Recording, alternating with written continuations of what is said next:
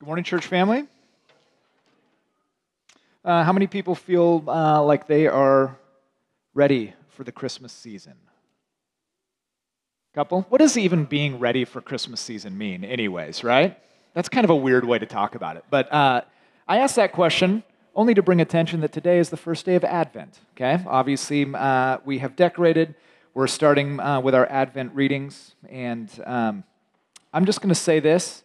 It is good to be with you all on this first day of Advent. We are excited for this season that we are embarking into, and I'm hopeful that the message this morning kind of prepares us for this coming month and what this coming month can be for us as followers of Jesus. Before I begin, there is something that we also need to do, and that is to officially welcome back Russ Davis. He is in the back. Currently,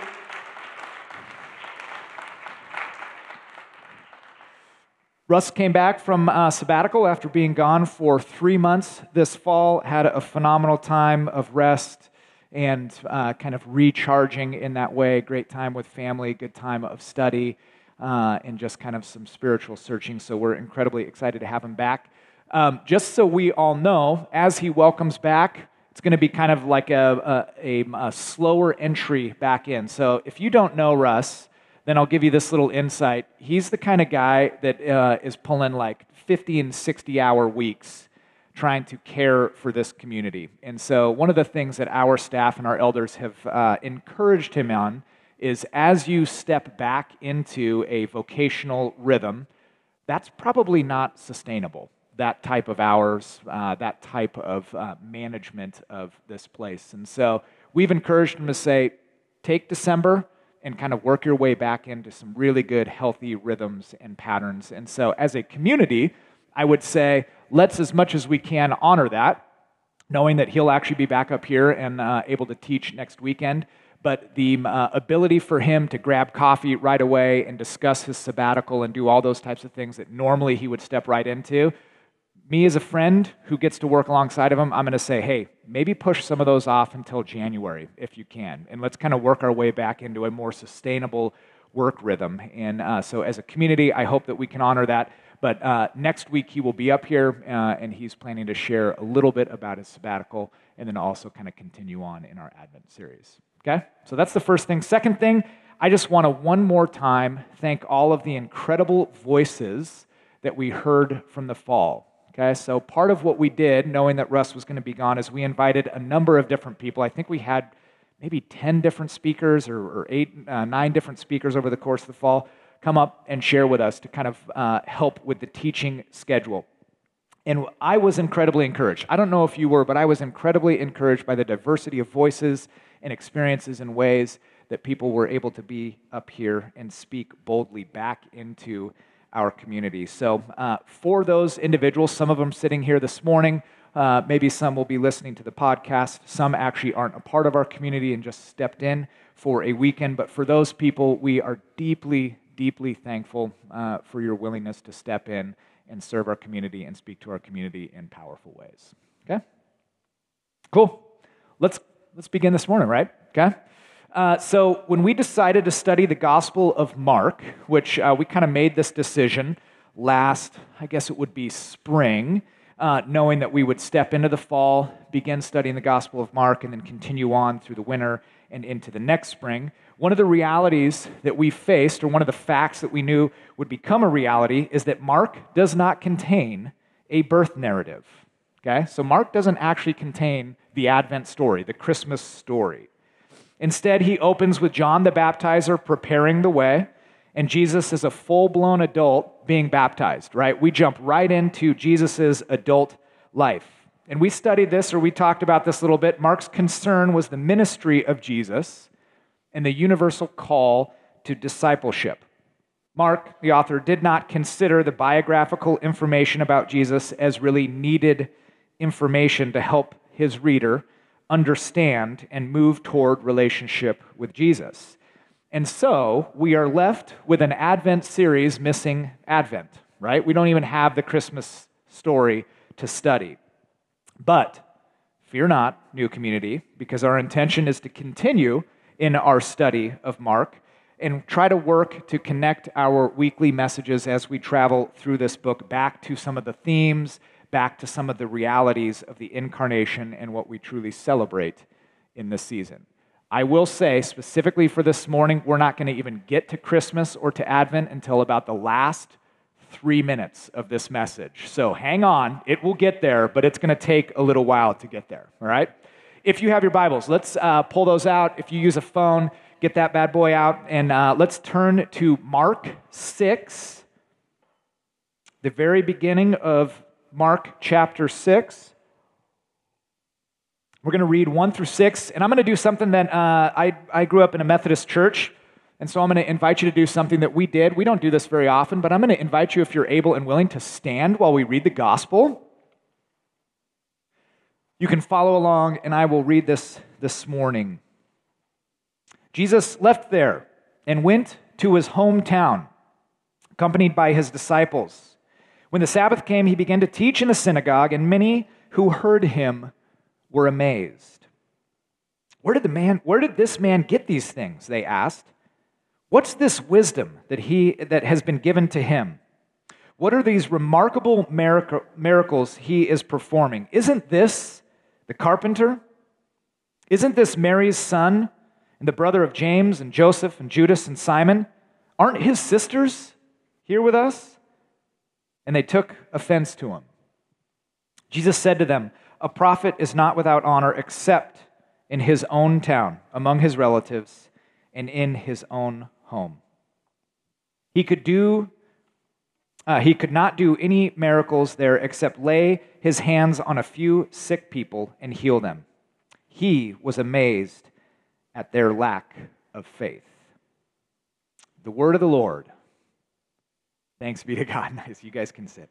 Now, if this passage doesn't scream Merry Christmas, then I don't know what other passage does, right? Okay, so let's break this down. Jesus is coming off of a stretch of some pretty miraculous stuff right before this in Mark 6. The calming of the storm, the encounter with the demoniac, the healing of Jairus' daughter, and the woman with the issue of bleeding. And he heads back to his home in Nazareth, Nazareth being a small, kind of forgotten town. It's not the center of anything in this region. It's just an unimportant little village that he called home. And he's heading back home. Heading back home can be filled with a lot of different emotions. Some of us may have even done this weekend, right? You travel back home, you have a holiday celebration with people, and sometimes that heading back home can be filled with great excitement, great anticipation. Sometimes it can be a little tenuous. I can remember the first time that I headed back home as what I felt like when I was an adult. It was after my first quarter of college. I went to school over in Bellingham at Western, and as much as I desired to be away from home and kind of experience my own life, forge my own life, as I was getting towards this holiday, this Thanksgiving holiday after my first quarter, all of that anticipation started to build within me. For whatever reason, I was so excited to get back home. Not the way I felt when I left home, right? I was so excited to be away from home. Again, trying to step into this new reality, this new life for me. But I reached this Thanksgiving break, this extended, 3, 4, 5 day break, and I could not wait to get back home. I can remember we couldn't leave until I think it was maybe like Wednesday afternoon. I was driving with a friend. We were driving my car back home. My friend had a class that was late in the afternoon. My classes were done earlier in the afternoon, and so I literally packed my bags, all of his bags, in my car, and I was just waiting there, car on, hesitating out in front of the dorm, waiting for him to walk out of his last class. He walked right into the car, and then we were on our way. I was so excited to get back home. I was excited to maybe sink back into this idea of, I could be a kid again for a week, right? To have the comforts of the place that I grew up in, to shirk the responsibility that I had felt that I had been carrying now that I was an adult on my own. That was my first time really coming back into my own home environment. Now, maybe it feels different for you. right? But I wonder if Jesus was excited to go back home. Maybe thinking he could grab a bit of R&R, right? Maybe he could sleep in a little bit. Maybe mom would make some delicious dinners, wait on him hand and foot because he's her very busy son. And news of him had traveled throughout the area. And I wonder if he was expecting to come home and be welcomed with open arms. Handed the key to the city, right? Since this little-known, passed-over town and village had had a hand in shaping the Messiah that everyone in the area had been hoping for. And so upon coming back home on the Sabbath, Jesus decides to teach in the synagogue. And at first, the response seems pretty great. Scriptures say that the people were amazed, but quickly the tenor changes. Where did this man get these things? They asked. What's this wisdom that's been given to him? What are these remarkable miracles that he's performing? Isn't this the carpenter? Isn't this Mary's son? Aren't his sisters here with us? And they took offense to him, the scripture says.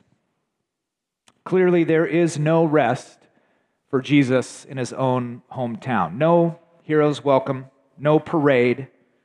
And in fact, it was just the opposite. This small community did not embrace their own. They were skeptical, they insulted, they hated. And so Jesus, realizing that he will not be welcomed home, speaks this truth about a prophet's honor in his hometown. And the story says that he could do no miracles there except heal a few who were sick. Now, this is not because he was sad about his hometown's response or that their offense had somehow limited his power. He chose not to perform the miraculous. Because Jesus is never about convincing people of something. He's not a salesman. He didn't do what he did to show off or make a case for God's existence. He healed out of kindness, out of mercy, out of love. The miracles of Jesus were connected to his character. They were born out of love and a compulsion for justice. But the hometown people didn't care to see these things. You see, because they knew Jesus. He was one of them. They knew he didn't have rabbinical training. They knew in the line of his family that he was nothing more than a laborer, that he was a builder, he was a carpenter. They knew the story about Mary and Joseph, and they knew that something was off about that birth. They knew their town, that it was small, unimportant, and they were disgusted that Jesus had become something and that they had not. They had made up their minds about Jesus as one of their own. You might say that their familiarity had bred contempt. They were angry that this guy got out, that he was the famous one, and that they were not. And so in the midst of their lack of faith, rather than push his way in, Jesus decides to focus his ministry and attention somewhere else. And so, here we are in Advent, looking at this somewhat disappointing and anticlimactic story of Jesus' ministry.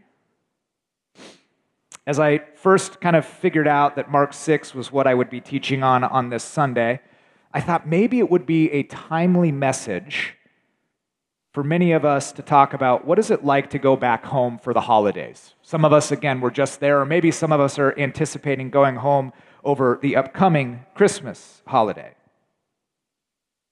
Because, again, going back into our home environments can be strange. Sometimes we show up and we're different than how we were when we lived there. We can feel like we are aliens stepping back in, like strangers in a distant land, sometimes holding different values, maybe even different beliefs, maybe different practices. And so maybe we, as a community, needed a message about how, as faithful followers, can we step back into our families and communities and places of origin, healing the division by engaging in meaningful and kind and loving ways. But today is not that message, because today is about what familiarity can do to us. You see, when reading this story, I think it's really easy to center yourself as the figure, i.e. Jesus, coming back into his hometown, right? It's easy to place ourselves as the ones who have it right, who have arrived, and now need to figure out how to relate with the family and the friends and the hometown that maybe holds different views. We read automatically thinking that we are the one that should be given the hero's welcome. And if we are not, then we count it as a cost of our discipleship. But what can this story tell us if we place ourselves as the hometown people? As the people stuck in our own mundane lives, hearing that our most famous and familiar resident is coming back. So the real question, I think, is what do we do with that which is familiar to us? With matters of faith, I'm not sure our first response is contempt, like we read in this story, but I think indifference might capture where some of us are at. And I would argue that indifference might be just as dangerous. You see, our indifferent familiarity is oftentimes the birthplace of just going through the motions. And it happens in our work, it happens in our relationships, certainly happens in the church. And for me, it happened one time when I was 9 in my backyard. So let me share you the story. I was an outdoor kid, loved playing in the outdoors. I wasn't really into video games. I'm not even sure the internet was invented at this point. Certainly wasn't available. And so most of my time was spent exploring the few acres that my parents had out in North Spokane. I had multiple different forts set up in different areas. I knew how to climb every single tree on the property. I knew where every anthill was and had destroyed all of them. I knew where all of the best hills were and inclines that I would roll down or that I would sled on in the winter. I spent a lot of time outdoors.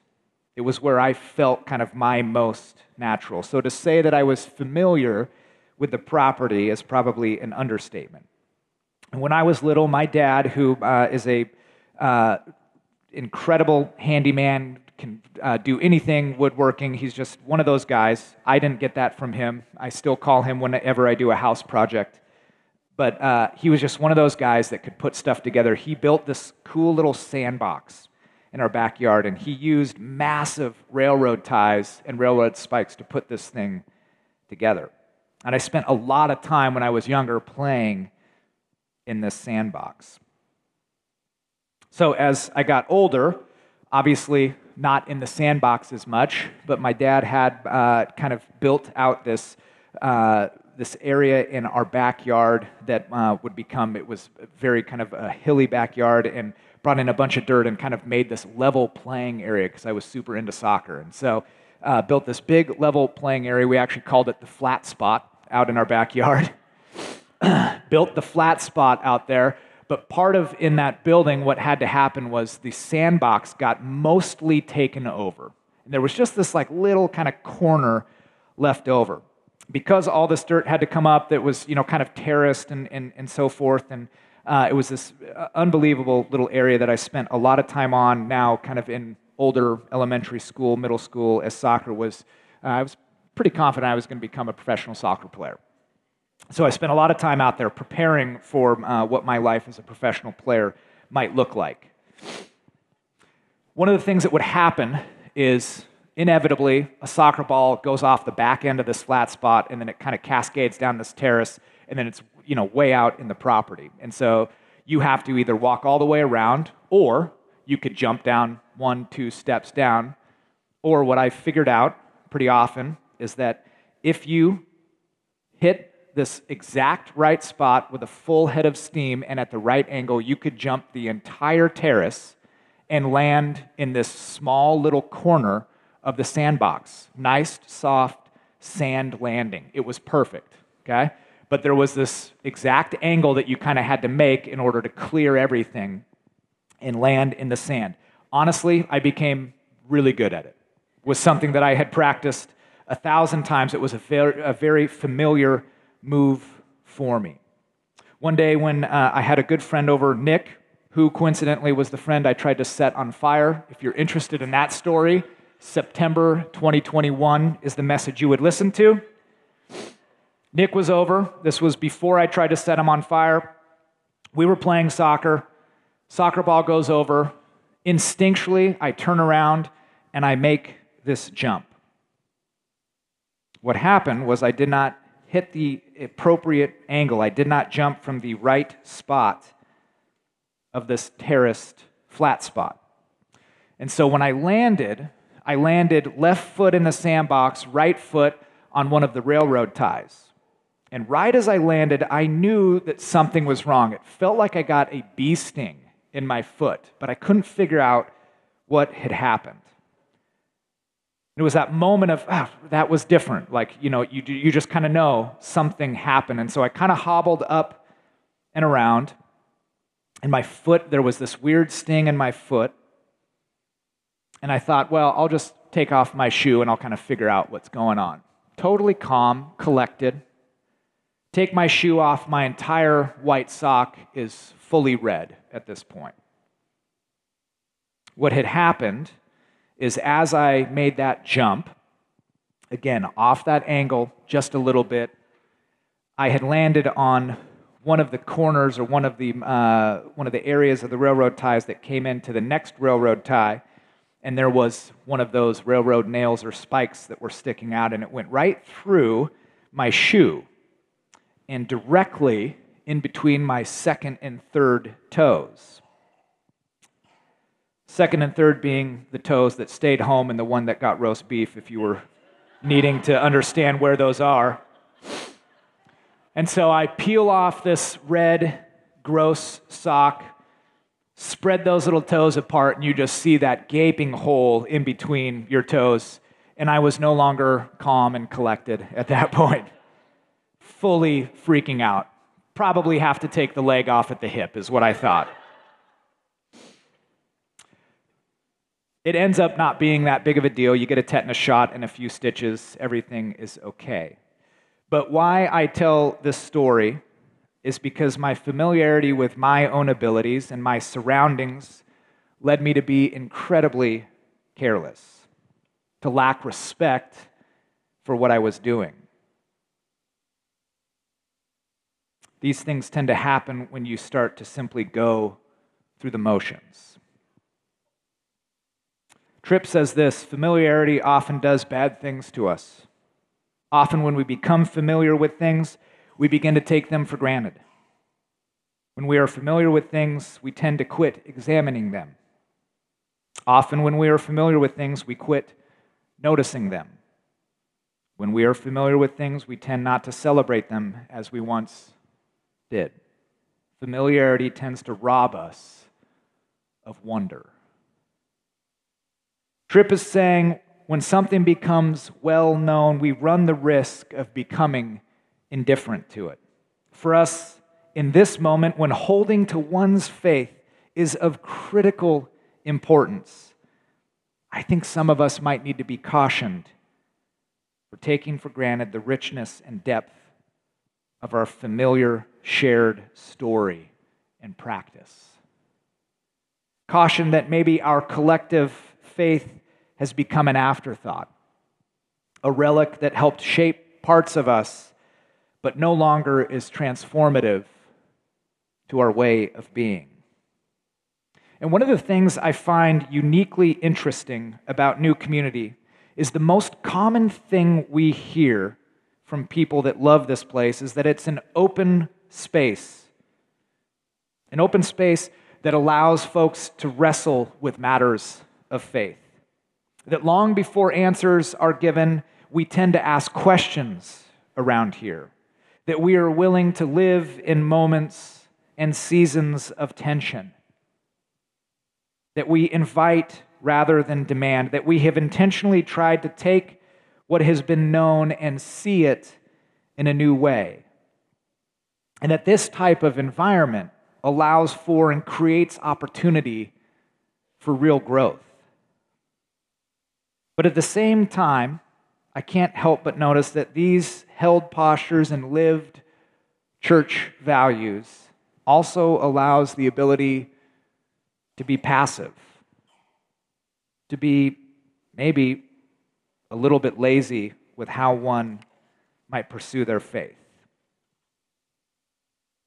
That the very same soil to sustaining vibrancy and growth in some is also cultivating indifference in others.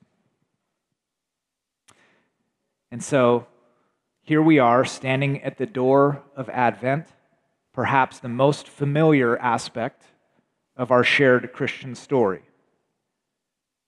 Familiar because we know that the hotels were all full in Bethlehem, that we know it was only a stable that was open. We know about the star, we know about the shepherds and the angels. We even know the grittier side of the story, the escape from the regional genocide and this teenage crisis pregnancy. And because we know it so well, the respect and interest and awe that this story once sparked has been lost amidst our indifference. Our familiarity not only with the Christmas story, but honestly with the parables, the miracles, and the teachings in the life of Jesus has become an incredible hurdle for us to overcome. A hurdle that can't be cleared by anybody only willing to go through the motions. The Christmas story is just another story until you avail yourself to wonder, mystery, and awe. If you give yourself to expectant waiting, if you dwell with the reality of Emmanuel, Christ with us, that he came to be with you and with me. I think maybe we have an opportunity this Advent for a different way forward. Because Advent is a potentially transformative time for us. Transformative in the reality that the God who enters our story is the same God who extends infinite opportunities to start over, to return, to come back to him. So what if it was different this year? What if we committed to each day of Advent celebrating that in Jesus' arrival, not only does he desire, but extends to us the ability to experience hope and peace and joy and love? That we can, in fact, have a vibrant faith that maybe, just maybe, if we are willing to search, if we are willing to engage, we can once again find these things in this coming month. What if we gave ourselves anew to the story? Not just the elements of the story, but what it actually says about the God that we worship. To enter the world in the circumstances that he did.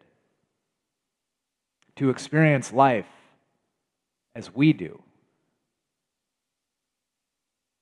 Simply because God wanted to be with us. That in the incarnation comes redemption. That our world has not been forgotten. But in fact, that the Holy Spirit is active and working. And that the kingdom of God is at hand. What if this Advent season we spent a little bit more time thinking about how truly remarkable this truth is and how it might change us? Advent is the beginning of our church calendar because it's a season of waiting. Waiting for what will be, expectant for what will come. It can be a time to ground yourself in the mysterious and unbelievable realities of God. My hope for this season in my life and in yours is that we can reclaim these parts of Christmas. That we can look at the Advent story with fresh eyes, trusting that it's a season to reset ourselves, casting our familiarity to the side and giving ourselves to wonder. Eugene Peterson says this: wonder is the only adequate launching pad for exploring this fullness, this wholeness of human life. Once a year, each Christmas, for a few days at least, we and millions of our neighbors turn aside from our preoccupations with life reduced to biology or economics or psychology and join together in a community of wonder. The wonder keeps us open-eyed, expectant, alive to life that is always more than we can account for, that always exceeds our calculations, that is always beyond anything we can make. As I close, I'm going to invite up our worship team to lead us in one final song. My hope is during this final song, we can give a moment to think about these things, a moment to think about what could Advent be for you this year? How might it be different? How might you need it to be different? What are the things that have gotten sifted out by your familiarity and indifference? And what might it look like to search for them in a new way this season? Eugene Peterson's quote reminds us that our faith can only really be encountered when we suspend our rationality and give ourselves to wonder. And while it might sound and even feel like it's giving up our footing on certainty, embracing this truth is when we can once again be tethered to that which is so much greater. Amen.